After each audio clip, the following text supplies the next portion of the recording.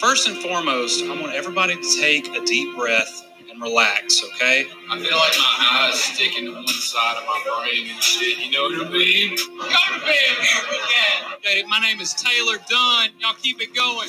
You are now listening to the Mac Daddy Seminar, motherfucker.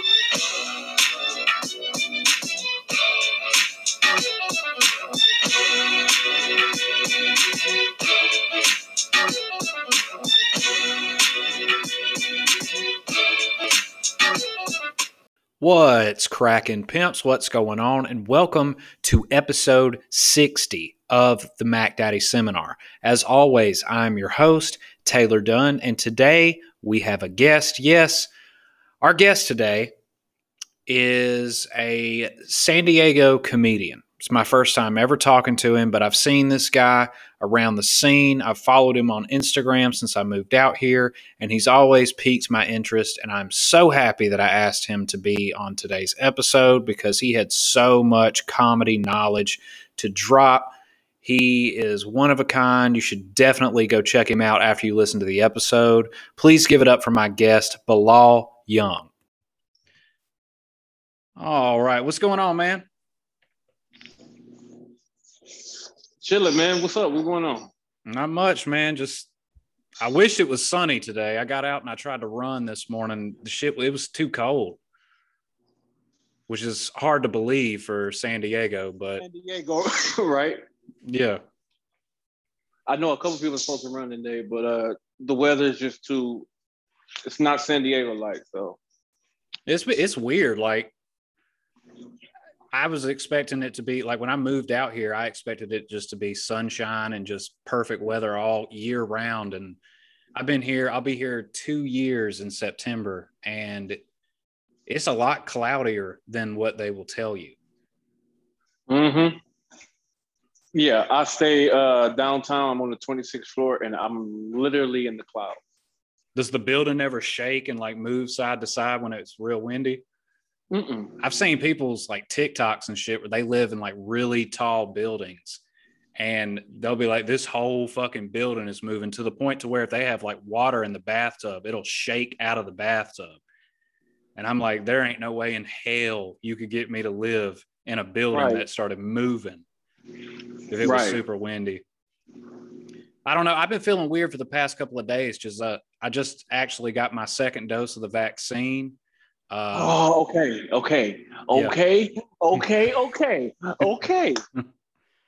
I'm guessing it was similar for you, yeah. No, because all right. So you let me know. Where do you think they're going with this whole vaccination thing? Because me personally, I'm afraid to take it, but I already know that they're going to put some type of stipulation on like traveling, and I'm gonna need to travel. And a part of me want to say fuck it and just go get it done. But then another part of me is like, I don't know. So how long has it been since you took it? So I got my second dose on Wednesday, and I got it a little bit earlier than I was supposed to. I got my first dose on April 9th, and they said, hey, come back in 21 days. But for reasons that I won't fully disclose, I decided to get it a few days early. And basically, they were fine with it. They were like, yeah, there's like a window of time. You can get it a few days early or a few days after, and it's still the same effect. So I went ahead and got it. And the first shot, really all I had was just a sore arm. It was just super sore. But the second dose, the arm was sore, and I read up online that it makes people like feel kind of feverish. It makes them feel sick. But I didn't really experience that until I'd say about yesterday. And what's really weird is it made my bones hurt. Yeah. It was weird, man, because like I try to stay pretty active. I try to, I'm 27, so you start getting a little bit older, you start having to do a little bit more to take care of yourself, so that not that just you're in shape, but you feel good. Mm-hmm. And I don't know what it was, man. I felt just like, especially like even in my hips. Like I was walking around at a thrift store yesterday with my wife, and I bent down. My daughter was playing with this little piano, and I bent down and I was talking to her, and I stood up, and I had such a sharp pain in my hip. I thought I was going to pass out. Ooh. Yeah. So I don't know, Damn, but sharp to the point where you were about to pass out. yeah, like I felt like I like winced in pain, and I like felt like a sensation like, shit, I need to sit down. Yeah, 27 too. Yeah. Ooh. So which one did you take, Miranda or what is it called? I got Pfizer. Okay, so it's between Pfizer and Moderna. Moderna. Yeah. And I know they got the Johnson & Johnson, which is just a single dose. You only got to get one shot with that one. Yeah, but I heard the Johnson & Johnson is like... Yeah, it was fucking people up. They took it off the market for a little bit. Yeah, man. Motherfuckers looking like they caught a stroke and shit. Like, you know, I ain't with that. I know two people that got Moderna, and they both said... Actually, somebody I know from PB, Backyard Comedy, they were supposed to come to my last show, and he was like, I was gonna come in, but that vaccine shot had me down, man. And I'm like, Yeah. So he and I were going back and forth, like, yo, like, do I take it? And he's like, I can give you reasons why you should take it. And I'm like, I don't want you to give me those reasons, because before you know it, my big ass gonna be in the next COVID vaccination line. Like, I'm ready, you know. So I know one of these days I'm gonna have to get it, you know, because I think with traveling with the airports and stuff like that, and then certain parts of the, like Petco Park, certain parts of the stadium, you can go, like, you know, if you're vaccinated, you can go in that certain type of part in that area. But I don't know. We'll see when it comes. But as of right now, I am a no-go. Oh yeah, I completely understand. I'd never tell anybody like you should go get vaccinated, because, like, for me, I'm in the military, so typhoid, hepatitis C, anything you can think of, I've received a vaccination for it before. So when they started talking about this vaccine, I started thinking we're going to be some of the first people that get this. Right. Well, that wasn't the case. No, y'all now just getting them, huh? Well, I mean, it really just depends. If you're in a deployable status, which I'm not, I'm on shore duty, but a lot of those guys got it fairly early. And it's not mandatory. It's voluntary. However, there are stipulations, like you said, if you go ahead and get it. So I have leave planned in about 2 weeks or so. I'm going to be going back to Alabama. And when I put in my request to go on leave, I put that in there just kind of to sweeten the deal. Like, hey, I'll get vaccinated before I go. And but it's not mandatory by any means. They can't force you to get it. They can make life not as pleasant for those that don't get it. Yeah, they can definitely make it hard for our ass. Like, oh, you don't want to take it? Okay. Yeah. Or you're going to have, when you at a restaurant and you're sitting down, you're going to have your mask on. I'm like, all right. Absolutely, man. But anyways, so yeah, the reason I contacted you, asked you if you wanted to be on the podcast, I'm a comedian, not as much as I'd like to go out and perform, but when I can, I do get out and go to the open mics and whatnot. And when I moved out here in September of 2019, I started kind of looking around and seeing like who the big players were in the area. Obviously, you know, people like Zoltan, James Hancock III stuck out, Jesse Egan. I actually took a class when I first got here just to kind of meet people and kind of see how the San Diego comedy scene really worked. And Jesse Egan was one of the teachers of the class. That's how I met him. But whenever I started going to a lot of the open mics, I saw you there.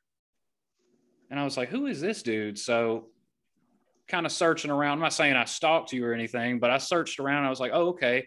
And I found you. And then I start scrolling and I'm like, man, this dude's at every spot in town. Like, who is this dude? So I started following you, and I've been following you for a while now. And I was like, you know what? I need to get him on the podcast. It's about time. It's about time to get this guy on the Yeah. podcast. I saw you perform one time, and it was, I want to say February 2020. I think it was Funniest Person in San Diego at the Madhouse. I think we were actually on the same night, if I'm not mistaken. Oh, you know what? I remember that. It's funny you say that. I remember that night like the back of my hand, because I was actually going through a breakup with my son's mom at that time. So that specific night we were going like at it, and I still had to go on stage to perform. So that's the only reason why I remember that night. And I do remember, I honestly, I think you were on that show, because it was you, this black girl I've never heard of. Like, they were like the people that count the ballots, you know? It was her, and then it was another girl. They like co-headlined, and then it was like, I think it was like 7 or 8 of us, because we were on the main stage. Yeah. Right. Because who was hosting that show? Someone was hosting it. Was it Nathan Driver? Somebody was hosting that show. I can't remember if I was on the show with you. I came to like watch like the week before, because you had to sign up for it in advance. Oh, yeah. And I was like, I want to see how this goes. So I came and I sat in the back and watched just to see how everybody did and like what the show was going to run like. And I can't remember. You weren't on that show. Yeah. Because you weren't, because it was a lot of comedians I've never heard of. I did. All right, so you've been out here before long enough. You ever go to an open mic? You ever go to the open mic and then like you don't go for a while, and then you go back and then you see all these new faces? Yep. You're like, what the? I'm like, they look at me like, who are you? And I'm like, no, motherfucker, who are you? Like, yeah. Like, I haven't saw you. Like, that's off topic. But I always thinking that like, now that you've been here since 2019, right? Yep. So you got years into the comedy. So when you go in to see everybody, like, yo, what's up, Taylor? Yo, what's up, Taylor? Like, you go to these new spots where these new comedians, they're gonna think you're new too, you know? Oh yeah. Like, especially since the last time I performed here in California was actually that show. It was February 24th, 2020. Was the last time I performed here. And because I was like, I had all this material and I just squeezed everything together because I wanted to do well in the contest. And once that wrapped up, I was like, okay, it's time for me to like write some new stuff. So I took about 2 weeks off, just kind of hung out. And the last show that I went to before the lockdown was the Vet TV show. And I saw you there. And you didn't perform that night, but I saw you talking to one of the performers at the door, and I was like, there he is again. I see that dude everywhere. And man, I was on cloud 9 at that show because I was just so excited to be there. And I had actually been in talks with one of the producers because they were looking for military people to be on the 2nd season. So I came out and I watched everything. I was like, man, this is awesome. And then very next day, boom, everything shut down. So oh, that was the very next day where it shut down? They had already shut down the Comedy Store in Los Angeles. And I was like, are they going to shut the show down tonight? And they're like, no, we're still. At the time, the governor had just put out that it was a maximum capacity of 200 seats. So that closed down the main room in LA and I think the original room. Yeah, the original room holds more than, I think they hold like 250. I want to say about 250 in the OR room. I think back to it, and it was super weird because, like, I remember watching the show, like, nobody was wearing masks yet, but they were, like, wiping down the mic stand. That's how I was at my open mic. I ran Beachcomber. Beachcomber, the open mic at Beachcomber, and we were the only mic going for for a while. We were the only mic on, and it was no mask. We would just wipe the mic down. Yep. And it's crazy, like how dangerous that was. But hey, people came out and they enjoyed it, I'm sure. I saw you at. It's funny that you say that you always saw me. I'm like, man, damn, there goes that guy again. There goes that guy again.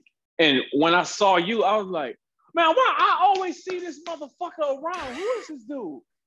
It's funny that you saying this about me because every time I saw you, I was like, I didn't know who you was until I put the name with the Instagram.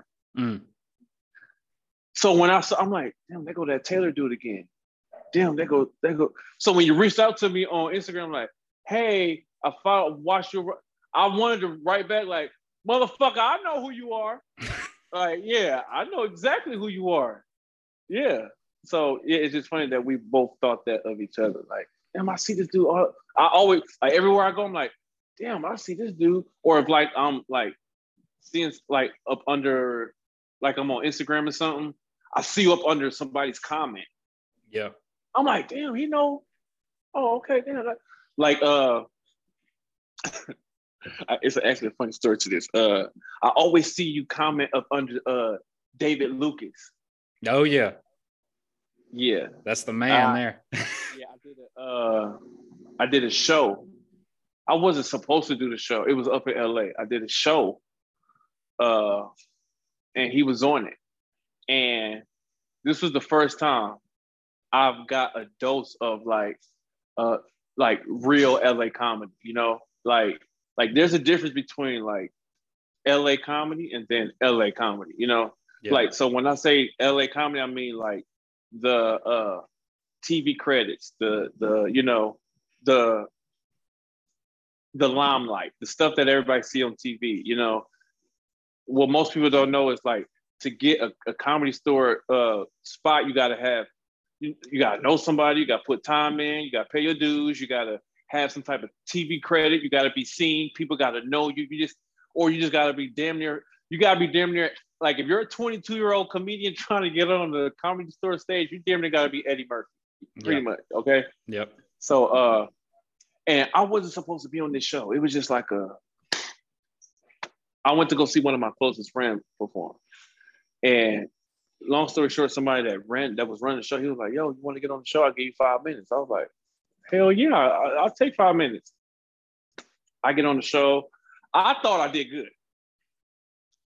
I thought I did pretty good. Man, David Lucas come on stage. And when I tell you if he did 12 minutes, but 8 minutes, he roasted the shit out of me. Like, I'm talking about like bad, like, and I'm sitting there like, what did I do wrong? And after the show, the guy that ran the show, he was like, look, listen, you did have a bad set, but y'all comedians. And I'm like, all right, so where are you going with this? Like, what are you saying? He's like, you say you like, this is like, yeah, you funny, but we pretty much had to beat you up. We had to jump you in, basically. Like, you pretty much had to pay your dues. You're pretty much like, you held your own this lineup. But since you think you held your own, we gotta humble you real quick. We gotta fuck you up a little bit. And he went in, like, I'm talking about 8 straight minutes, just like boom, boom, boom. And I'm like, damn, because it was him, Ryan Davis, Slink Johnson, Kevin, not Kevin, who is this? The guy, he does All Dev Digital too, a lot of All Dev Digital. Light-skinned guy, Craig Smith. Okay. Craig Smith. So it was a lot of All Dev Digital people there. And for me to be, and the guy just threw me up on there because he heard I was a comedian, like, oh, you a comedian? I give you 5 minutes. And that's just how, you know how that's how it is. Like, oh, you a comedian? Oh, let's see what you got. You know, 5 minutes, I did my thing, and like, oh, he's funny. And he the one that told me it was a hit job. And I was like, I don't think, you got me thinking like, damn, I gotta get back to write it. But it was just pretty much like, yo, like, you gotta you really got to pay your dues. Like, yeah, you might be seen in San Diego and whatnot, but LA is a whole. And David Lucas, they was telling me, they're like, man, you gotta get up to LA, man. Like, because I talked to him afterwards. It was him, Redo Brown, Ryan Davis. I talked to all of them, and they were like, you gotta get up to LA. Yeah, it's a whole different monster up there. But I've done shows in LA and did good. It did very good. But the difference is, I performed in front of a Los Angeles crowd, and then I performed in front of, and then that time I performed in front of an LA crowd. Yeah. Because that crowd was like Black people, like, you know, all the urban stars. Now, once you get to the Comedy Store and stuff like that, your stuff have to be like more polished. The timing has to be right, tempo. Your material has to be like top notch. At that LA show, although I went up there with jokes stuff like that, there's a difference between like material, like show material and then show material. You feel me? You have open mic material and then you have your show material. So yes, you're gonna work on your show material at an open mic, but you have open mic material that can potentially become show material. So you work that open mic material out for one day, it becomes that show material. So that's what I was doing at that show. And I slipped the mind like, this is a Black crowd, this is an urban crowd. They gotta be like this. Versus at the Comedy Store, it's like this. You feel me? Oh yeah. It's like I want to hear you, Bilal. I want to hear you. I want you to be authentic. I want you to be you, but I want to see structure. I want to see time. I want to hear a punchline. I want to hear a setup. I want to hear a callback. I want to hear all that plays like a big factor into, you know, performing. And I feel like a lot of comedians don't understand that. They just think like you just jump on the stage. That's why people say it takes 10 years. I'm only in year 4. People think I've been doing it for like 6 years. I'm like, nah, I've been doing it for 4 years. Oh yeah.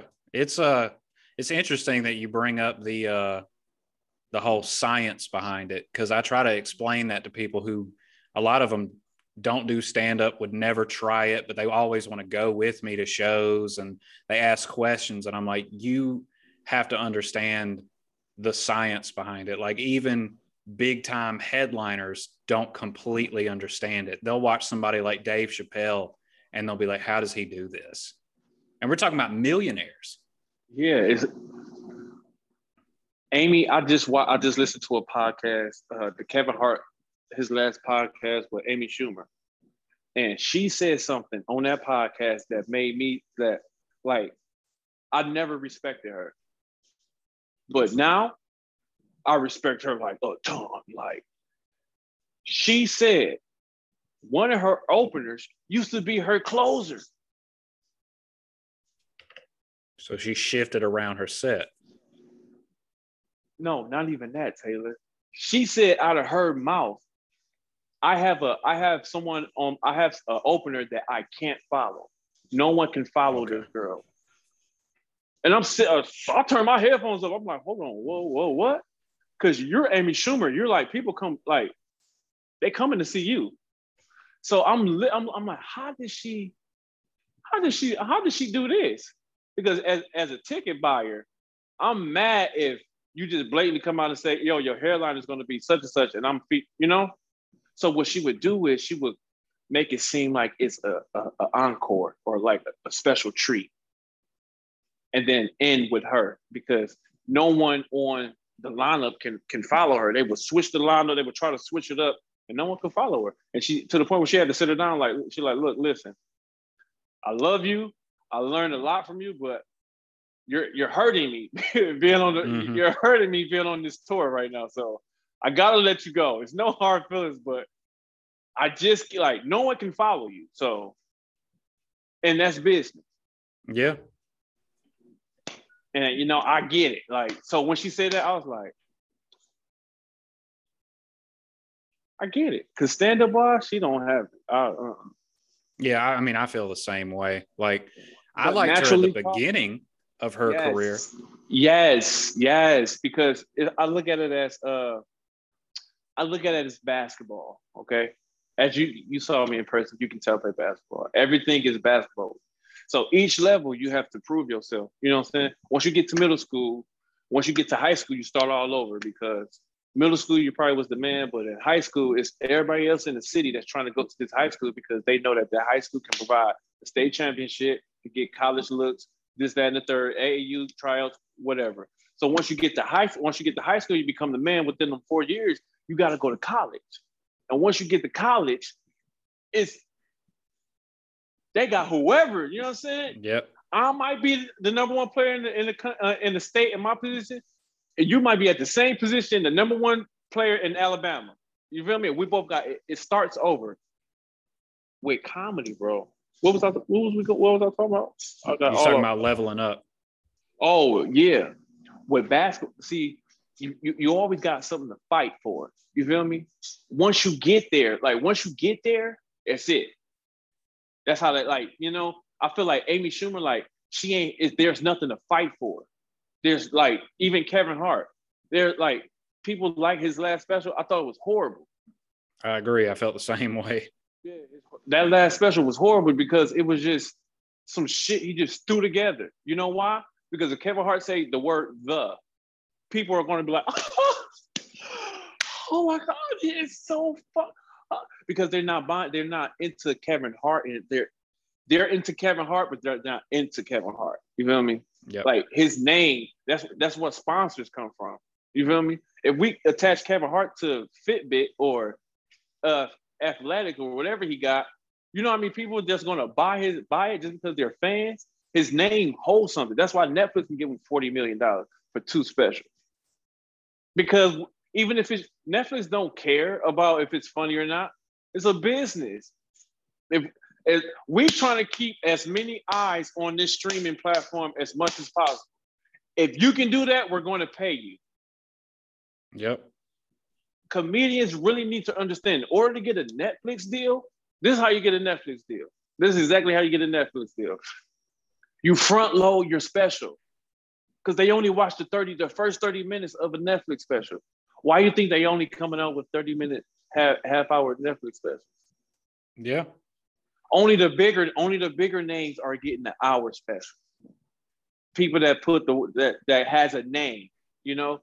But if I can log in to Netflix right now, Netflix, Amazon Prime, Hulu, they're all 30-minute specials. If you're not a Pat Oswalt, or if you're not a Kevin Hart, if you're not a Jim Jeffries, or Mulaney, what's the guy? What's his first name? Mulaney. John Mulaney. John Mulaney. If you're not somebody like that, somebody that has a name, they're not going to give you they're not going to pay you for an hour special. Everything that's why they get like 5 to 8 comedians and cut them up into hour specials. Sometimes they don't even be an hour special. Sometimes they be like 25-minute special. Yep. That's how you do it. Now you see all these comedians coming out with Amazon Prime specials, and you like, how are they coming out? Because all they doing is watching the first 30 minutes of a special, and this guy or this girl got it. Boom, we could add this person with Taylor, with Bilal, with such a. Boom, we have our next season right there. Yep. And now I've noticed even over the past year, people have started to put out specials exclusively on YouTube. Like, I want to say, Zoltan. Yep, Zoltan. And he did it at the Grand. He did it at the Grand. He did an hour and 20 minutes, it was over an hour. Oh, yeah. Me, when you can do over an hour of stand-up and you got people are like laughing from like beginning, middle, end, that's what I'm trying to get like that. Like, how that is like, and with that dude, because when I first heard, I'm not gonna lie, I'm gonna be real. When I first heard of Zoltan, I'm like, I heard of this dude, but I don't ever see him. Where is he at? And then when I saw him, I was like, that's why I wasn't seeing him. Because the motherfucker was gone. He was doing shows. He was on the road, yeah. He was on the road. What would I do in San Diego? He's the cat guy. he do a lot of material on his on cats and stuff. Mm-hmm. And I'm like, why do people? I'm like, there is nothing funny about cats. And then I start hearing other comedians having cat jokes, and I was like, and that's what most comedians gotta understand. You know what makes Eddie Murphy really good? You know what makes I really hate to say this, but you know what makes Dave Chappelle really good? All these comedians really good. They don't have material of this time. They have timeless material, meaning you can play it in any era and it's still gonna be good. That's how Zoltan is. He has timeless material, like where you like 10 years from now, you're gonna be like, man, this is still a good special, man. Mm-hmm. This is still a good special. Like, and yeah, so yeah, when I watched that, I was like, and I performed with Zoltan. I performed with Zoltan a couple times. It's just I can't watch him. I can't watch him because I'm gonna feel some type of way. Mm-hmm. You know? Because normally I'm the guy that's like pushing other comedians, like, oh, he's energetic, he's this, he's that. But when I perform with, like, if I perform with Zoltan, I immediately go somewhere else. I've never seen Zoltan live, but I've watched that special, and he released another one just like a few months later. What I thought was so crazy about it was, you know, as somebody who's barely even an amateur comedian myself, you look at the top of that mountain of, you know, one day I'm gonna release an hour-long special in a packed out crowd, you know, and that's something that's like a major goal for a lot of comics. And then I always think about, man, putting together something like that's got to cost so much money. And then to see him release a special from one camera angle where he just had it as like study material for himself.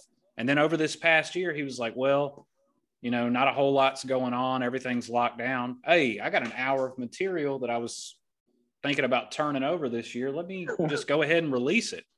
And that's what he did. 1 million views. I think it's at 2 million now. I don't even remember the last time I saw it, which means, you know how many people saw that? Yeah. And what most people don't understand is this. Most people say the style of comedy that I do is hard. That's not hard at all. Like being energetic, moving around, rolling around, that's not hard. To literally stand there and tell jokes, like, and talk and tell, I feel like that's hard. Even though I don't like that way, because it's just like, it's so plain. It's just, I want to give you like an experience, you know? But it's hard. It's very hard. It's like when Cosby can sit down, when him and Red Fox can sit down. I'm like, and that's not somebody that just wake up and just say, oh, I can tell jokes. That's hours.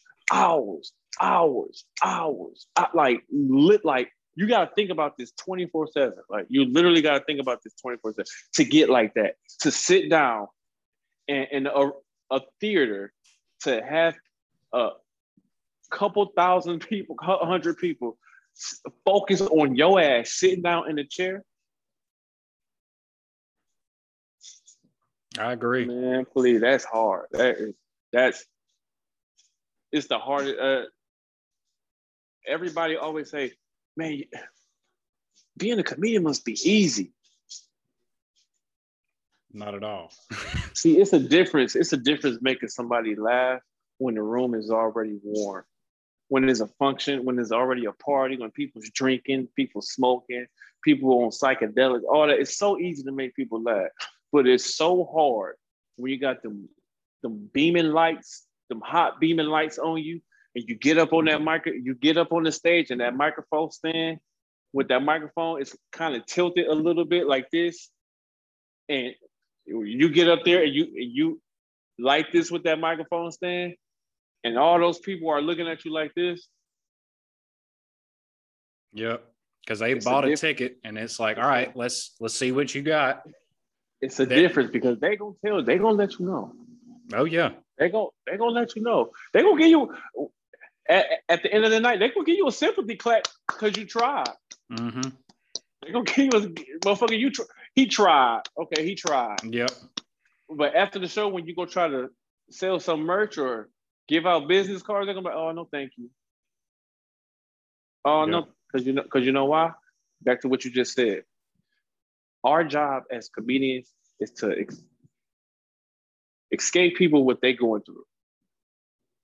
That's our job. Trials, tribute, everybody go through everything. Relationship issues, financial issues, doesn't matter.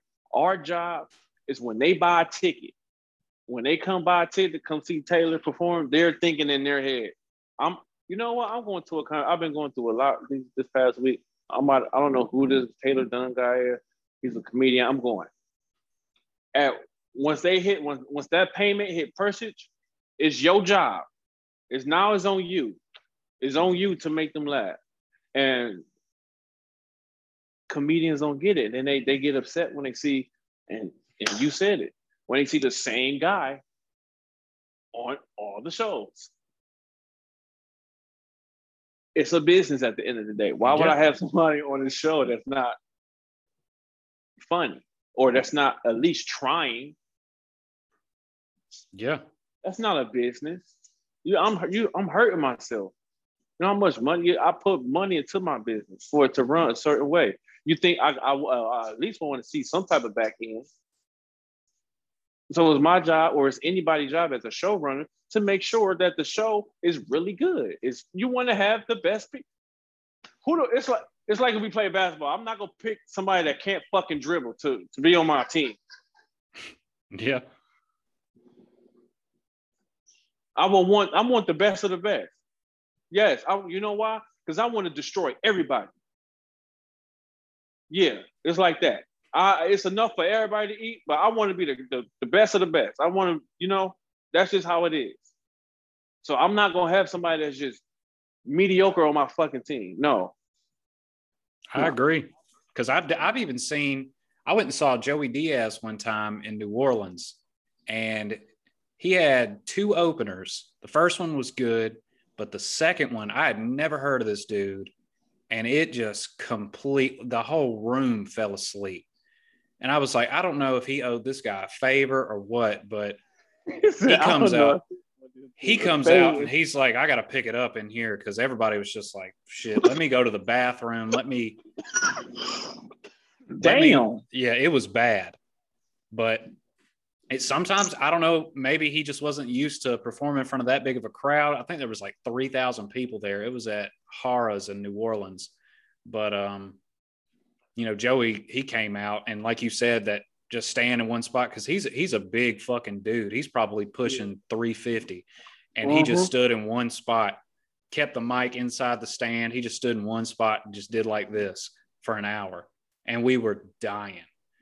So, like, I look at that as like, for me, I try to do the more act out type of things, but I'm like, I need to get to a point of being so comfortable that I can just stay in one spot, leave the mic inside the stand, even sit down and, do comedy from the stool. Or, I always look at that. Like when I watch Dave in one of his specials where he just sits down on the stage and smokes a cigarette, I'm like, man, that is a different type of superpower there, where he can just sit there and people are just hanging on to his every word. And he's just so nonchalant about it, just smoking a cigarette. And it just feels like you're just sitting in the room with him while he's just talking.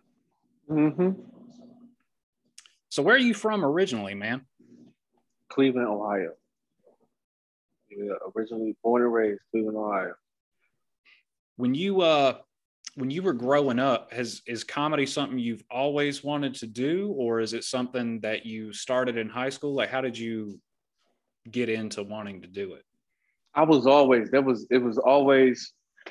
like it's so cliche of us comedians, like, I was always a class clown.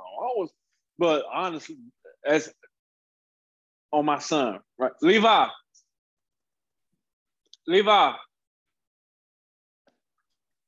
Oh, okay. Go back. You gonna sit here quiet? You gonna be quiet? All right. Don't say nothing. Okay. I just wanted to make. He's 4, so I just want to make sure my son is good. But yeah, I've always was the basketball practice class clown. I mean, the class. I'm always the funny one. Being in the classroom, funny with my siblings. Funny. Just always been funny. Yeah, I mean, I was essentially the same way. Like, I was raised in a extremely small town in Alabama, and I always was trying to fit in, and everybody's like, "He's weird. That motherfucker's weird." And it wasn't until I was always like, "Oh, I'll join the football team," but I wasn't any good at football. "Oh, I'll join the baseball team. Wasn't any good at baseball. But I always was like cracking jokes, trying to roast people and shit like that. And eventually, I think just the right people started saying, you're pretty funny. But at the time, I was like, well, maybe I could try theater. Maybe I could get into acting. And I took a theater class, and I was in that theater class, and I was like, we had this competition coming up where we had to present a scene, and everybody was like looking through old like Shakespeare and shit like that to do for a comedic monologue. And I was like, well, fuck, I'll just write one. And so I write one, and my theater teacher, I've actually had him on the podcast before. He was like, this is really good. And I took it to the competition. I ended up winning. And then from that point forward, I was like, maybe I should, try stand up. So I graduated high school, and it was like a month after I graduated, I went up to that club we were talking about earlier, the Stardome Comedy Club in Birmingham. And is that Martin? Is that to say where Martin got discovered, Stardome, or did they have one in DC too? I'm not sure if I'm not sure about him. I'm pretty sure Steve Harvey got discovered there. Because I've listened to Steve Harvey, and I think he's even had the owners of the club come on his show before. And they have a lot of pictures of him hanging up in that place. But I mean, it's a fantastic club. They just renovated it a couple of years ago. I was just there back in November. I mean, it is gorgeous. And if you ever get a chance to go perform there, do it, because let's just say it's depending on who's there, the crowd is about 95% an urban crowd. So it's a whole different animal going and perform. Like when you perform here, it seems like a lot of the crowds are really mixed. And even at times, it seems like there's a lot more white people at the shows. Yeah. So a lot of people think my following is like, I have a lot of white fans. Like, it's crazy. And I'm trying to get the black people out. The black people, once they come out, they like, oh, okay, yeah, we're fans. But white people, they jump on board like, black guy, comedian, fuck yeah, we're going. Like, comedy show, comedy palace, fuck yeah, we're going. Yeah, we're going. We're going. I'm telling, if you get a chance to go to the South, go, because they would love you. When I went back in November, I did a show. It's called Bless with the Funny, and it was a church-sponsored comedy show. I love church shows. Love 100% clean. Can't talk about sex. Can't talk about drugs. And this is the first time I've done stand-up since February of last year. So I'm nervous, but I'm like, I got to do it because I'm going back home. And man, the energy of those people in there was just so good and so hot. I mean, you could just tell everybody was so happy to be out having a good time. Yes. And that's what I started in. It was a black club. So there was a different energy you had to bring. It wasn't a whole lot of just standing there talking into the microphone. It was act outs and, screaming into the microphone, running around, a lot of crowd work type stuff. And you got to do stuff with black people. You have to do things that's visible right there. So some, like you say, crowd work, a little roasting, but you have to do something that black people are receptive to. So like, I know it's so cliche, but that's just how Black people are, and it goes back to when I said you got to be with Black people. You got to be like, we ready. Let's go. But when you get to a mixed room, you can kind of fluctuate. You can, hey, okay, I can go here. I can do this. And then you go to a white room. I still can be Bilal. I still can be very energetic and stuff. But I have to show that I really know what I'm doing, and it's not like a hack job. It's not like one of those. Oh, Black people do this, or don't you hate what white people do? No, we want to know about Bilal. Like, what's up with Bilal? I actually started comedy in Houston, so I know all about the South. I know all about the South, how they get down in the South. So yeah. What was it? Was it a club or was it a bar show or? It was a club. It was called the Secret Group. Okay. It was the Secret Group, and then I bounced around to like Boondocks, and then I bounced like all these little. I worked backwards. The way I started comedy, I worked backwards. I didn't start in the Black room because I know how to make Black people laugh. That's easy for me. I can make Black people laugh. I can do that. I want to go to the white rooms and see, all right, if I say I'm a comedian, I say I really want to do this, I want to step outside the box. I want to do something that everybody else ain't doing. So when I started doing these white rooms, I think I bombed my whole first year. Like when I say the whole first year, like 365 days. God. I consider myself spoiled because like when I started, I was only 18. So I was a baby. And everybody else on the show, like the first open mic I ever did, it was 2012, just graduated high school. And I'd never been in a comedy club before. And I go in there and it's this smaller room in the back, seats about 60 people, but it's packed. And I'm meeting the other comedians, put my name on the bill or whatever. And I think I'm like 5th in the lineup.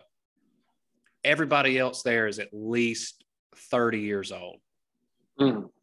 So I'm in the back. Damn, they put you 5th? Yeah, it was just like, it was like first come, first serve. So, nobody wanted to go first. Show, and they put you 5th? Damn. It was actually a competition. Ooh. So, the only people that came with me was my mom and my girlfriend at the time, who's I'm married to now. And I didn't let them see any of my material. So they're just as nervous as me. They're thinking, he's going to get nervous when he gets up there. And I'm sitting there and my dad, who I hadn't seen in like 7 years, walks in. So I'm like, what the fuck? And he's with his new wife and they go sit in the corner. And I'm like standing in the back looking out of the green room like, what the fuck am I about to do? And I went up there and I did 5 minutes of clean material. And they, it got a great reaction from the crowd and they ended up picking me as the winner that night. So my very first experience was, hey, you did better than everybody, which is so unrealistic from so many people's. It is so unrealistic. Well, I mean, it is like most people, their first time, they bomb or they just don't do as good as they thought they should have. And I just got really lucky. Very next show I did, I'm talking about my head was this big. Like I thought I was the shit. I got a video of it. I went back home and I'm showing it to people and shit. I put it on YouTube and they're like, wow, they think you're going to be the next Jerry Seinfeld or whatever. And very next show I did, I bring a bunch of people and it's a bar show. And like I said, I'm only 18. They had to bring all of the stuff outside and have the show outside because there was somebody else on the show who was under 21. So we couldn't perform in the bar. Shit, the bed bombed. I mean, one of the worst bombs I've ever had. And I was like, okay, I'm not as good as I thought I was. And, but it's, I always ask people like, when was your first time on stage? Cause for, a lot of people, that's like your second birthday. A lot of comics, you always like mark the date, like, and you look at it like, hey, my birthday is coming up. Yeah. I have an interesting story. So 2017 is when 2016 my son was born. 2017 is when I took it like, all right, here we go. Let's be serious. So from 2017 to now, that's 4 years.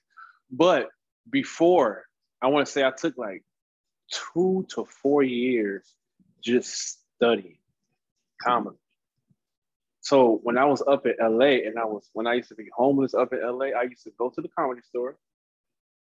And, you know, at the comedy store, you could sit in the back. You know, they got where the comedians can sit in the back, and I would just watch every comedian. I was homeless. I will watch the comedy store close to about 2. And if Dave Chappelle come in there, they ain't closed until about 4. Mm-hmm. Because, you know, he's going to want to drink. He's going to want to, you know, that's just how Dave is. But, yeah, I will watch pretty much everybody come through there and watch them bomb. And I would be like, man, they suck. I'm like, man, what? But I didn't know. That's when I didn't know that they're working on they're probably working on the special. Or they're probably working on, they getting ready working on something. So they'll come to the open mic very, very late. There ain't nobody in there and work on their stuff. But in my head, I'm sitting back like, man, how are they on TV and they suck? Like, and I would hear other like comedians like, oh, that I can't wait till he put this out. And I'm like, put this out? How would he put this out? And then, you know, before you know it, I started getting like, oh, so that's what they was doing. So when it was time for me to get on stage back in 2017, that whole year, man, I did an open mic out here, and I did 2 open. I did about 3 open mics at the ACC when it used to be on Wednesdays. Okay. It used to be on Wednesdays, and I don't know if you know him, Jimmy Holloway. It sounds familiar, yeah. He used to be the host. He used to be the host at the open mic, and this is before I knew how the open mic system was. You know, once you become a comedian, you understand the open mic system. So I signed my name up, and he, you know, they try to say it's a lottery, the draft out of the bucket. Yeah. and so, you know, when you're the new guy on the scene, when you're the new comedian, they want to see what you do. So, of course, he pulled my name, and I got on stage. They gave me 3 minutes, and you know, I did good. And then I would come back. I would come back, and they would never pull my name.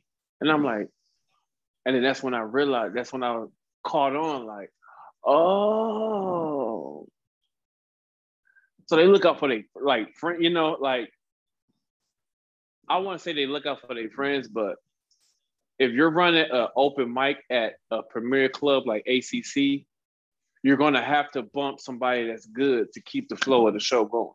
Mm-hmm. But they wasn't doing that. They was bumping like whoever the hell, just, you know what I'm saying? Whoever the hell was pulling up, I'm bumping like, let's go. Yo, can I get a spot tonight? Come through. Bumping you, you know what I'm saying? So after a while, I just was like, I'm going to just study. And then after that, I had my kid. I moved to Texas. And once I had my kid, I was like, all right, it's time. We got to start going. I got to start hitting these stages. And then that's 2017, that whole year, every stage I hit. Every stage I hit when I took on my kid, every stage I hit was bad. And then I got the opportunity to get ready to perform at the Houston Improv. I was about to perform at the Houston Improv, and then I got a job offer to move to San Diego. That's what brought you out here. Okay. So I was like, listen, I can't do this show. This is because the main objective was to always come back to California, you know. But once I had my kid, I gotta be a dad. So, and I flew to Texas. I was there for 2 years, and then I got that job offer in San Diego, and I was like, I told the mother of my child, like, look, this is what's going to get ready to happen. I got to take this, and I moved out here in 2019. Yeah, I moved out here in 2019 and been here ever since. What's up, man? Yeah, my daughter just opened the door and was like, "What are you doing?" So yeah, I know exactly. So we're pretty much going through the exact same thing. I mean, obviously there are differences, but that's what's so neat about talking to other comics is you find out that everybody is on a similar journey, but at the same time, there's so many similarities between your journeys. That's what I always think is so neat. Like when I talked to Zoltan, whenever he told me about how he got into stand-up, I think he said he wanted to be a professional wrestler. If you could believe that. Yeah. He was like, yeah, I love professional. Yeah.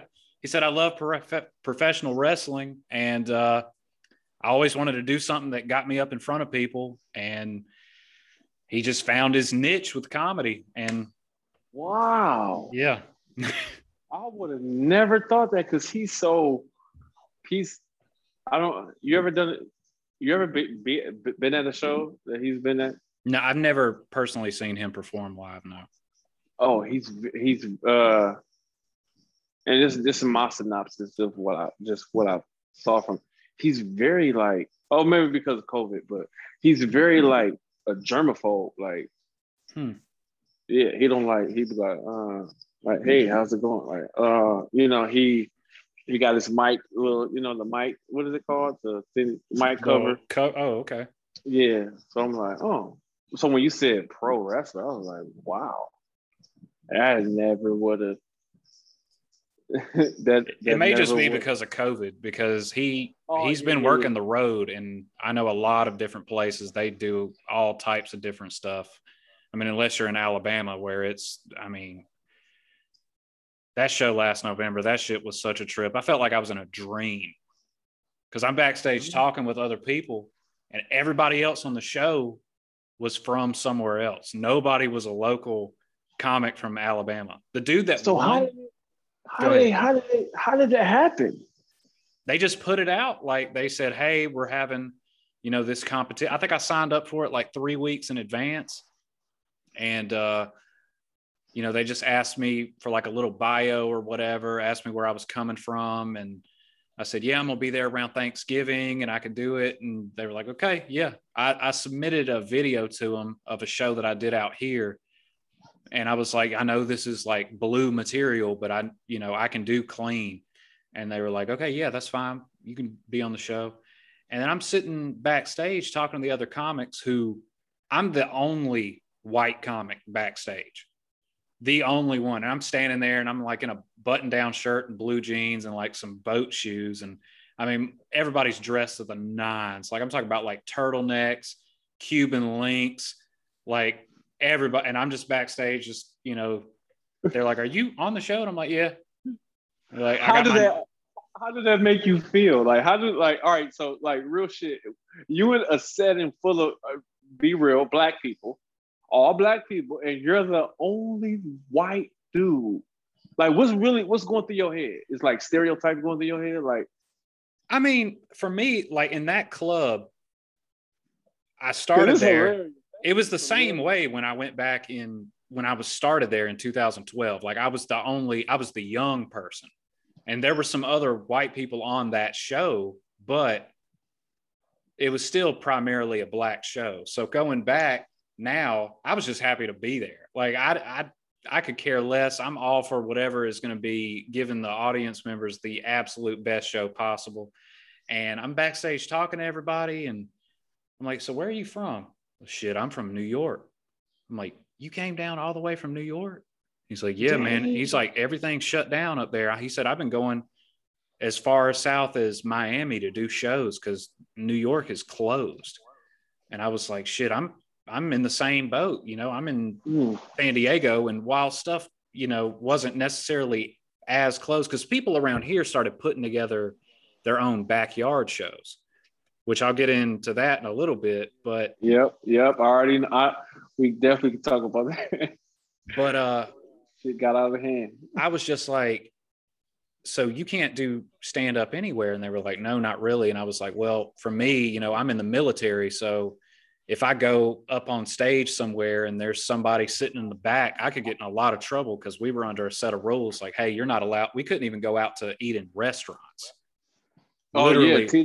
TD was telling me that. He'll like, you know, TD is crazy as hell. He is. Yeah, dude, I can't. Yeah, I'm not supposed to be in this. You know, I got fucking sea biscuit there. I'm like, bro, you need to get your ass out the motherfucking military because you are, whoo, man. How is that guy? I haven't heard from him in a while. I don't know. It was like he invited me out to that show. I went and I watched at the tennis court. No, he okay. Like I said, when I got here, I was like looking to see like who was doing shows, who was putting together what. And he did this Vet TV thing, and I went when they filmed it, like the original. They got together in this little bitty ass room in downtown, and they filmed it. And I went and I watched it, and I said, "What's up?" to him. And then he saw a post. I did a theater here on Coronado, and he saw it, and he was like, "Hey, you might be interested in this Vet TV thing." And that was how I got to know him. But after that Vet TV thing, I didn't know where the fuck he went. He was deployed for a little bit because he's in the Marines. Yeah. So last time I saw him was at this club. I don't want to say club. It was at this venue in North Park. And then he wanted me to come do this show and up north at some tennis courts or some shit like that. And I'm like, yeah, TD, no. I'm just not going. But we filmed something for Vet TV. It was a demo for. That's how he got. It's crazy. I feel like I'm Forrest Gump for real. I'm in every major thing in the comedy scene in San Diego. Like, it's crazy. The demo that they pitched for Vet TV, we shot at the Comedy Palace in the Gold Room. It was me, James Hancock, TD, Monterey Martinez from LA, Max Manikoff. He started here. It was some nice Ty Shelton. It was a couple, man. It was a stack lineup, and that back room is where we shot because everybody was mic'd up. I remember, and the guy that shot it was from Vet TV, and that's how they got that Vet TV to shoot at the Comedy Store. So yeah. I've asked a couple people. I'm like, what's been going on with him? Because he was kind of my in with Vet TV, and he just disappeared all of a sudden. And then California shuts down. I'm like, what the fuck happened? But anyways, to get back to the point that we originally were talking about.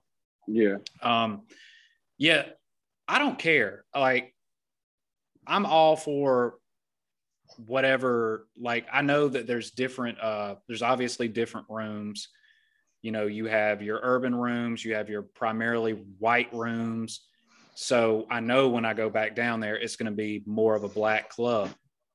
So I was just happy to be doing stand up again. So I'm backstage with everybody, and I'm just this little skinny white dude sitting in the corner, and everybody else is walking around dressed to the nines. They're doing Instagram lives in the back, and I mean they had like a full camera crew there. Like, they filmed it. And I've been waiting to get the footage from it because I actually had a really good set. But he said, I've been waiting to get. You ain't getting that damn footage. You was the probably only right. I ain't seen nobody else. I keep in touch with the guy that won, the dude from New York. He actually won, and I keep in touch with him. I'm like, hey, have you gotten that footage yet? And he's like, Oh yeah, they keeping that footage. Yeah, but what was I about to ask you? So, obviously, over the past year, things here in California have been relatively bleak for the entertainment industry, especially for stand-up and for comics. However, yourself and several others, you guys said, well, fuck this. We're going to start putting on shows outside. So if you want to kind of explain a little bit of that, just go ahead. Well, that opportunity, once again, started at Beach Karma. Shout out to Chris Meyer and Phil Conca, and now Josh Nelson, who runs PB Backyard Comedy. Phil and Chris, they were like these little open micers who I just never knew, you know.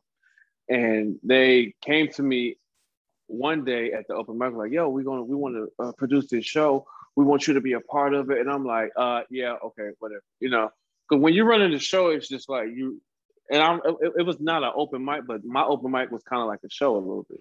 So when you running stuff, I got like 20 odd comedians and stuff. So I'm trying to, you know, so I'm like, yeah, okay, whatever. And then COVID hits. So they're on the phone with me, they're like, yo, what's up with Beach Karma? Are they gonna open up? I'm like, not right now, they shut us down. Come June 17th, which is my son's birthday, we were supposed to open back up. So I had the flyer and everything. I had the flyer made like, yo, sign up to this, we back. And then Beach Karma called me like, yo, we got to shut down again. And I was like, damn, I already told people it's an open mic sign. They're like, well, we can't do it. So I get on the phone with Chris and Phil, and I'm like, yo, let's do that. Let's do that show that y'all want to do. So it started off in their backyard in PB with about, the first show we had about, 10 people, if that. 10 people, if that, Taylor. Like 10 people. And after the show, I'm a visionary. So I just picture everything. So I'm sitting back, and this is like 2, 3 in the morning. I'm like, hey man, I don't know if y'all know, this is about to be big. And they were like, yeah, you think so? I was like, trust me, man, this is about to be. Because I was just thinking, I'm like, everything is shutting down. I'm like, it's outside. I'm like, y'all don't understand, this is gonna get big. The first show was like 10 people. The second show was like 25 people. The third show was like, the whole backyard was full. Like, it was like 30 plus people. They had to take it out the backyard. So we ended up going to like K Sessions Park. The first show was like 220. And then we did another show, it was like 300. And then we did another show, we would find these different spots in the park. We would just find these different spots and just run these shows, just secretly run these shows. And it got to the point where we did a show with, we was getting ready to do a show with Trevor Wallace. And it was right up there, not Crown Point. I forgot which beach that is. It's right off Mission and Ingram, over there by Shasta. It's a beach over there. But yeah, we had 600 people. Man. But it got shut down. The cops was called. So at that point, PB Backyard Comedy is to it. It has a big name to it that everybody is like, all right, what the hell? What are they doing? Like, what are they doing to the point now? Which is great for the comedy scene now, because guess what? Now, not only are they doing shows in their backyard, you got other people doing shows in their backyard, and this is like, oh wow, if they can do it, then we can do it too. Like, what? And that's the whole point. Like, yeah, like, yes, they do it, we do it, y'all do it too, because guess what? It's in a different section of the city. You got OB, you got Mission Beach, you got PB, you got downtown, you got all these other spots where you can say, hey, You can do your own show and say, hey, I can go to a bar and say, hey, I can put on this show for y'all because I know during the pandemic y'all wasn't making no money. I'm telling you, I can come with this. I'll come with leverage. I come with video. Look, I can show you this video. I can do this. I can bring this entertainment on an off night. I'm not coming on a busy night. I'm coming on an off night. I'm banking on myself that much. I don't want to use your night on the busy night. I want to come on the off night to let you know, hey, this is what I offer you. This is what I can bring you. And then we go from there. Now look at the comedy scene. Everybody is producing their own shows, you know, but it's knocking the middleman out, which is the comedy clubs. Because you know why? It takes away the 2-drink minimum. You're gonna always have the comedy clubs because of the bigger names. Yeah, of course, you're gonna, you know, I get that.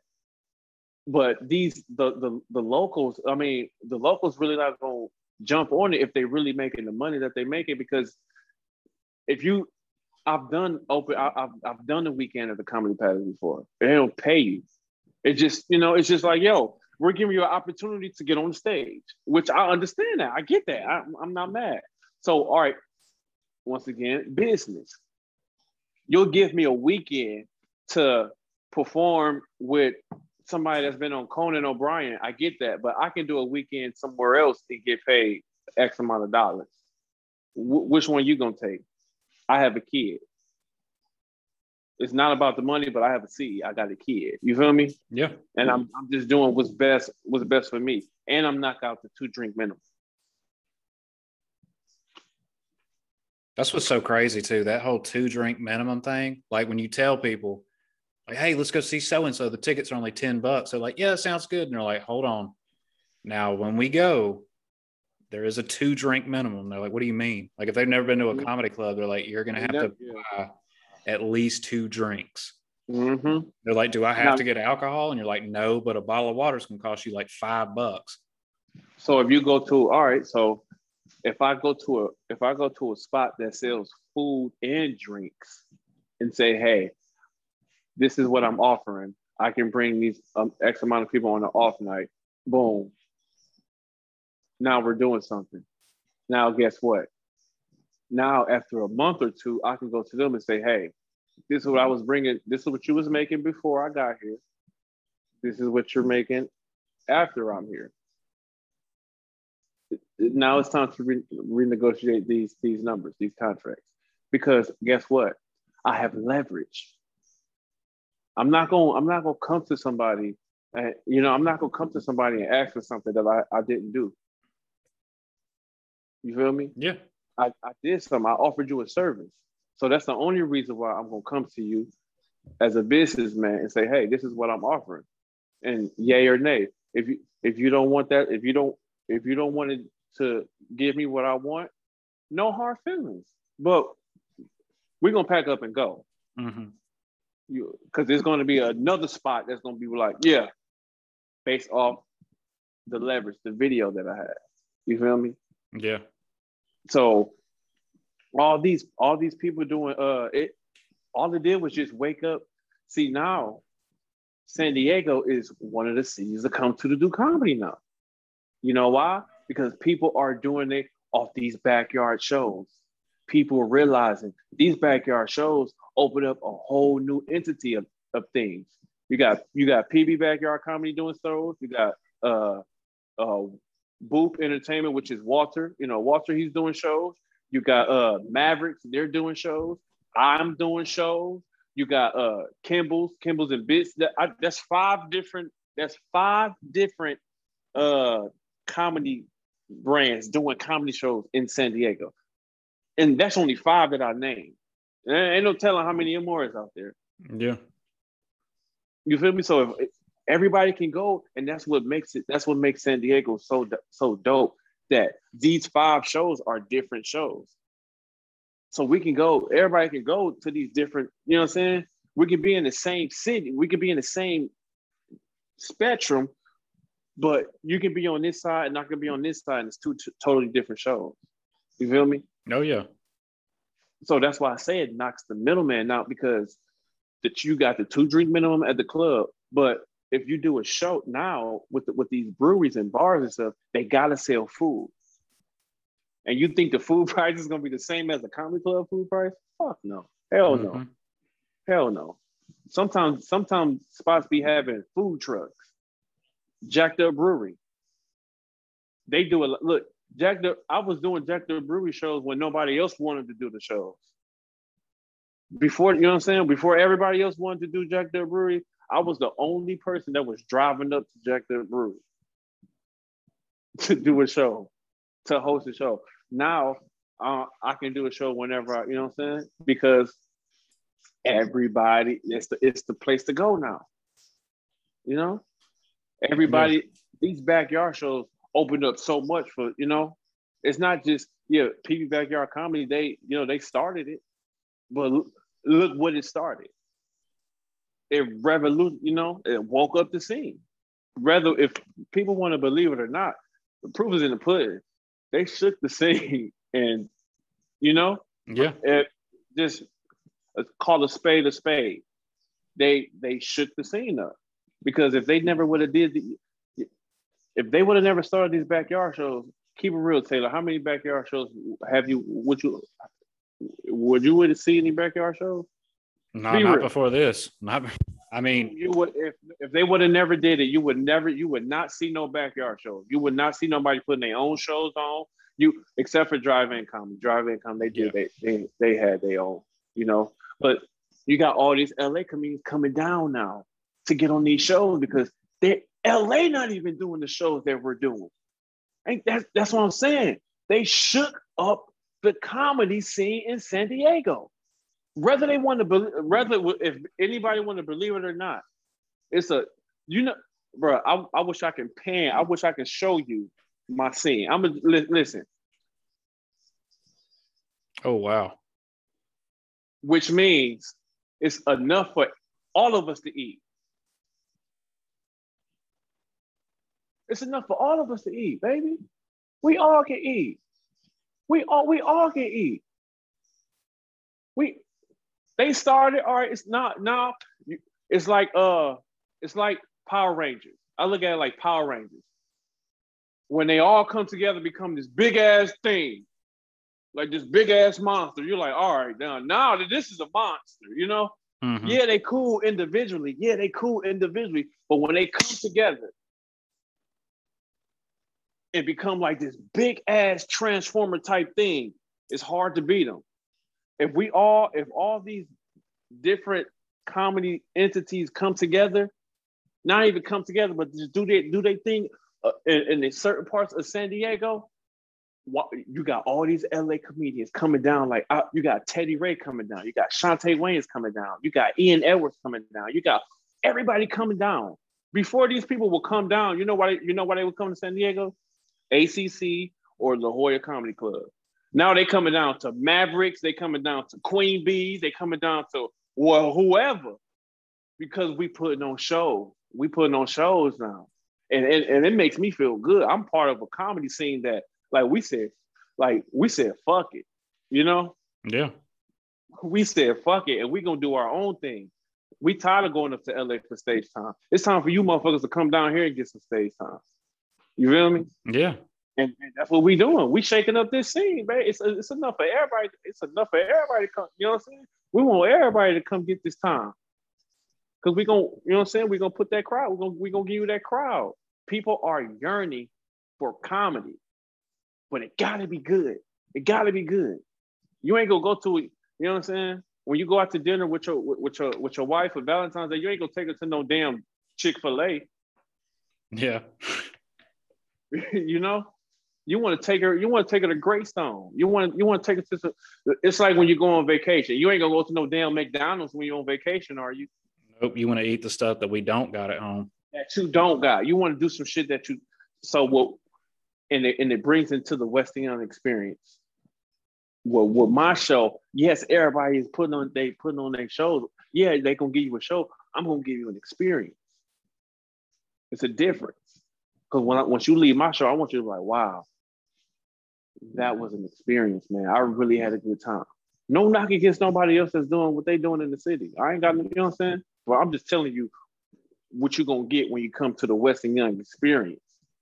You're gonna get an experience, you know? And yeah, man, these backyard shows, man, they shook up San Diego, man. Yeah, I've sat back and I just analyzed it like, damn, like these backyard shows really birthed like a whole new, like, yo, the summer, like, you know how big this summer is getting ready to get for comedy in San Diego? It's about to be a huge fucking summer. There's gonna be shows everywhere. Yeah. Outside shows, indoor shows. There's gonna be shows everywhere. Shows with after party, shows with, you know, it's just like, it's gonna be always something to do Monday through Sunday. You're gonna be like, man, I'm going here. I'm going here. I'm going to this show. I'm going to that show. It's, you know, these backyard shows. What you think about these? What you think these backyard shows did? What you honestly think these backyard shows did? I haven't been to any personally, just because being on a different set of rules than most of the public, I wasn't really going out to do much. But I've followed a lot of them and I've watched it, and I'm actually really intrigued by how you talk about it, because I was like, man, this sucks. You can't, like, a lot of these comedy clubs are suffering, but, you know, the comics still want to go perform. So to hear you talk about it that way is kind of giving me a different perspective from how it really is out there. Like, I know that I think the Comedy Palace, they're shutting down and they're rebranding it. I think they're going to put another comedy club there. And it's going to be called One Mic Drop. And I was right before everything shut down, I remember they were going to open a Laugh Factory downtown. Mm-hmm. And I don't know what happened with that. So for me, it's just been kind of like, damn, this, you know, is kind of terrible. I've seen the outdoor shows, but I just kind of have looked at it like, is that something that's going to stop? So to hear you say, no, this is just the beginning, we're going to keep this shit going. Like, it's got me kind of like, it kind of gives me like a boost, like a motivation, because to hear it. You're knocking the middleman out. This is free game. Listen, you have listeners. This is free game. I'm gonna tell you the difference between me and everybody else. When somebody give me game, I act on it. So it's going. I'm giving people the antidote. What you gonna do with it? You gonna sit on it, or what you can? I can tell you. Once again, I could go back to basketball. I can tell you what move I'm gonna do. You're not gonna stop it. I'm giving you the game. Look, this is how I did it. I'm doing it just like this. But a lot of people are not gonna do it. There's a big difference. A lot of people just talk a lot of shit, and there's a lot of people that do a lot of shit. I do both. I like that. It's cutting their asses out. You ain't got to worry about no 2-drink minimum. As long as your show good, that's the only thing that matters. It's your show good. That's it. Yes, the ACC is going to always bring people. Yes, the La Jolla Comedy Club is going to always bring people. If the Laugh Factory want to open their bitch asses up, let them open their asses up. They're going to always have people on the busy nights. Yeah, on the busy nights. Yep. Because the Laugh Factory can have the Madhouse. They can have these Saturday nights and whatnot.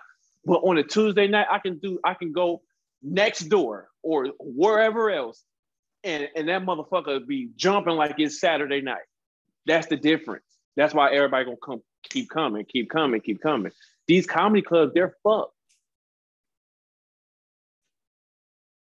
They're fucked. I don't give a fuck what they saying or what they got going on. They're fucked.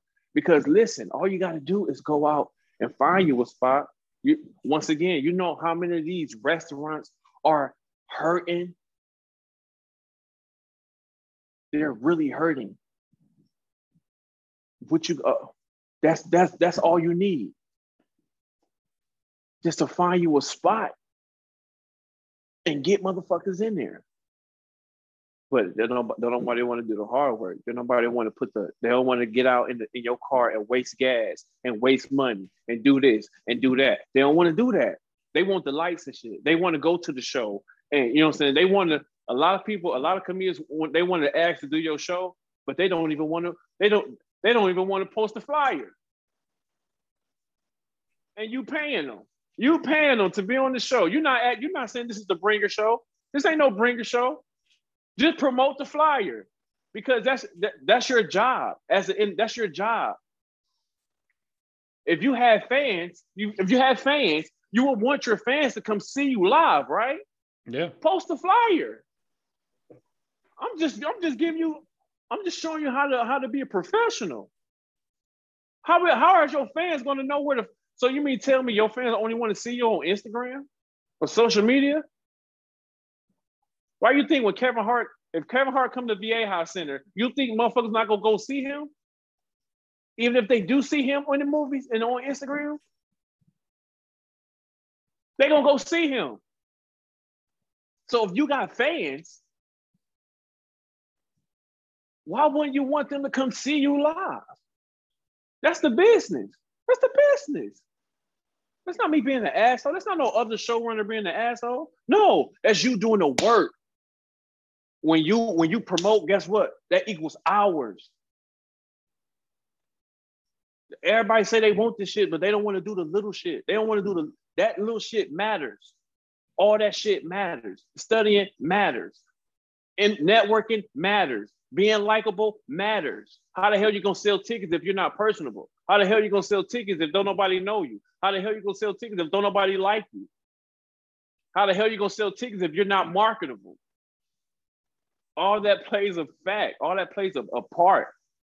You gotta do the little stuff to literally to become. That's why Kevin Hart is good. That's why he do all these specials. He ain't necessarily the greatest comedian, but he work his ass off. He show people, look, listen, this is how you do it this way. That's how you do it that way. That's why you see him everywhere. I get tired of seeing a little short fucker. But he work. You can't tell. Why you think his house so big? Why you think he got all these cars and all this stuff? Everybody want all that stuff, but don't see the stuff that he do on the back end. Yeah. I go out for a run.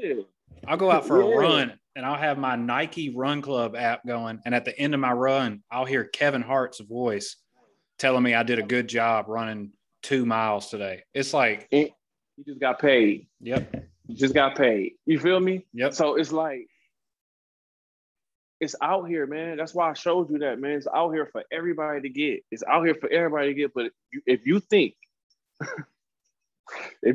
for 1 second, for 1 millisecond, Bilal Young is gonna sit here and be like, well, hold on, wait. I'm gonna see what they're gonna do. Fuck no. Hell no. I've waited long enough. Y'all not gonna do no with y'all pizza pie? You done with you ain't gonna eat that? Let me get that. I'm gonna eat that. I'm definitely gonna eat that. Because it's still a business.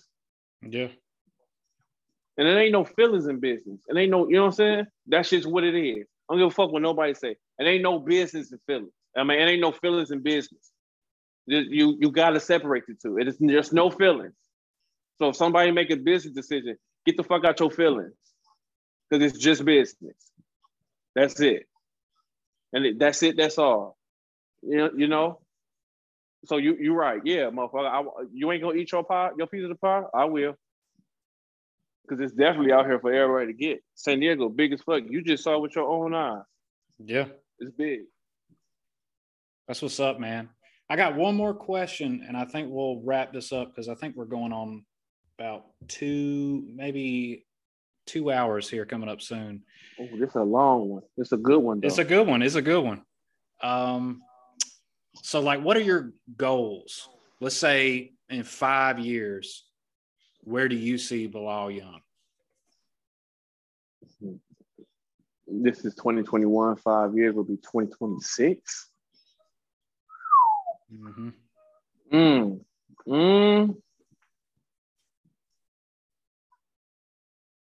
2026, God willing, man, and this is just like all jokes aside, like seriously, all jokes aside, 2026, by then I should have changed someone's life through comedy. because that's what it's about. It's about that, you know.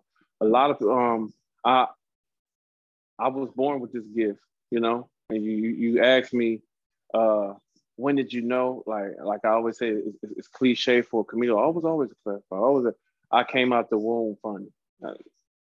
That's just how, and you know, and that's a guy giving talent. And to me, I believe that's like my like I have to give that back to the people. You know, I have to bless somebody with my gift to make people laugh. So 2026, I at least one person. I hope one person. And when I say like literally like really change their life, like you get excited. You know, you can pay me whatever, but I get excited when somebody can like, yo, I got a joke about my sister stuttering. And when somebody can come and say like, yo, tell your sister to text us, or tell your sister, you know what I'm saying? That made me feel good. Like you paid attention to what I was saying, because that was later in my set. That wasn't in the beginning of my set. That was later in my set. So everything that I said from the beginning up until that point, you paid attention. So I appreciate you for that. I really do. So if I can do that to at least one person in 2026, I'm good. You know, because if I'm doing that if I'm changing a couple people's life or one person's life in 2026, then everything that I ever want in life is taken care of, because he got me. You feel me? Because that's my that's my blessing. You know what I'm saying? That's his blessing for me, is to bless somebody else through laughter. So if I do my job by doing that, I know the, you know, cars and money and all that, that's minimal to me. That's small, because in the back of my head, I already got that. That's nothing. You know, I can get that whenever. That's monetary value. My gift is the gift that he gave me to, you know, give other people. So if I can change somebody's life, do just making somebody laugh through the gift from God, then I did my job, you know. That's it. I done did my job. I did what I got a little boy. I've always wanted a kid. I've always wanted a little boy. I got my little boy. And it's my job to make sure his life is easy, you know, make sure his life is well abundant, way better than what I had to go through. He would never know what I had to go through. And, you know, that's it. That's my job, is to make sure that his life is better. So that's what's up, man. Yeah. I'll tell you what, man, I've seriously enjoyed sitting down talking with you today. It was nice to finally meet you. I'm looking forward to seeing you out at these open mics now that I can finally start going. It'll be a couple of weeks, because I'm about to leave San Diego for a little bit, but when I come back, I'm gonna be on the lookout for you. Yeah, man. Yeah, come out to I do shows up under the Weston Young Experience. You can follow us on Instagram, the Weston Young Experience. You can follow me on Instagram, Bilal Young Official on Instagram as well. Weston Young Experience is we getting ready to do some big things in San Diego, man. So you're definitely gonna be hearing a lot more of what we have to offer. So yeah, you can check out the website at westonyoungentertainment.com. Everything. So yeah, that's what's up, man. Yeah. Well, hey, I'm looking forward to seeing you. Once again, I really appreciate sitting down with you today. And I wish you all the best, man. You seem like this shit really means a lot to you. Yeah. And that's always motivating for me to see people that take it so seriously, and they love it just as much as I do. So I wish you all the best of luck, brother. Man, likewise. I appreciate you, Taylor. Thank you. Y'all make sure y'all follow Taylor, man, on everything, on every social platform. Show him some love, man. Cool guy, man. You'll be seeing me around. We'll be in touch. Absolutely, man. Well, hey, all right. You enjoy the rest of your Sunday, man. All right, you too. All right, you take it easy.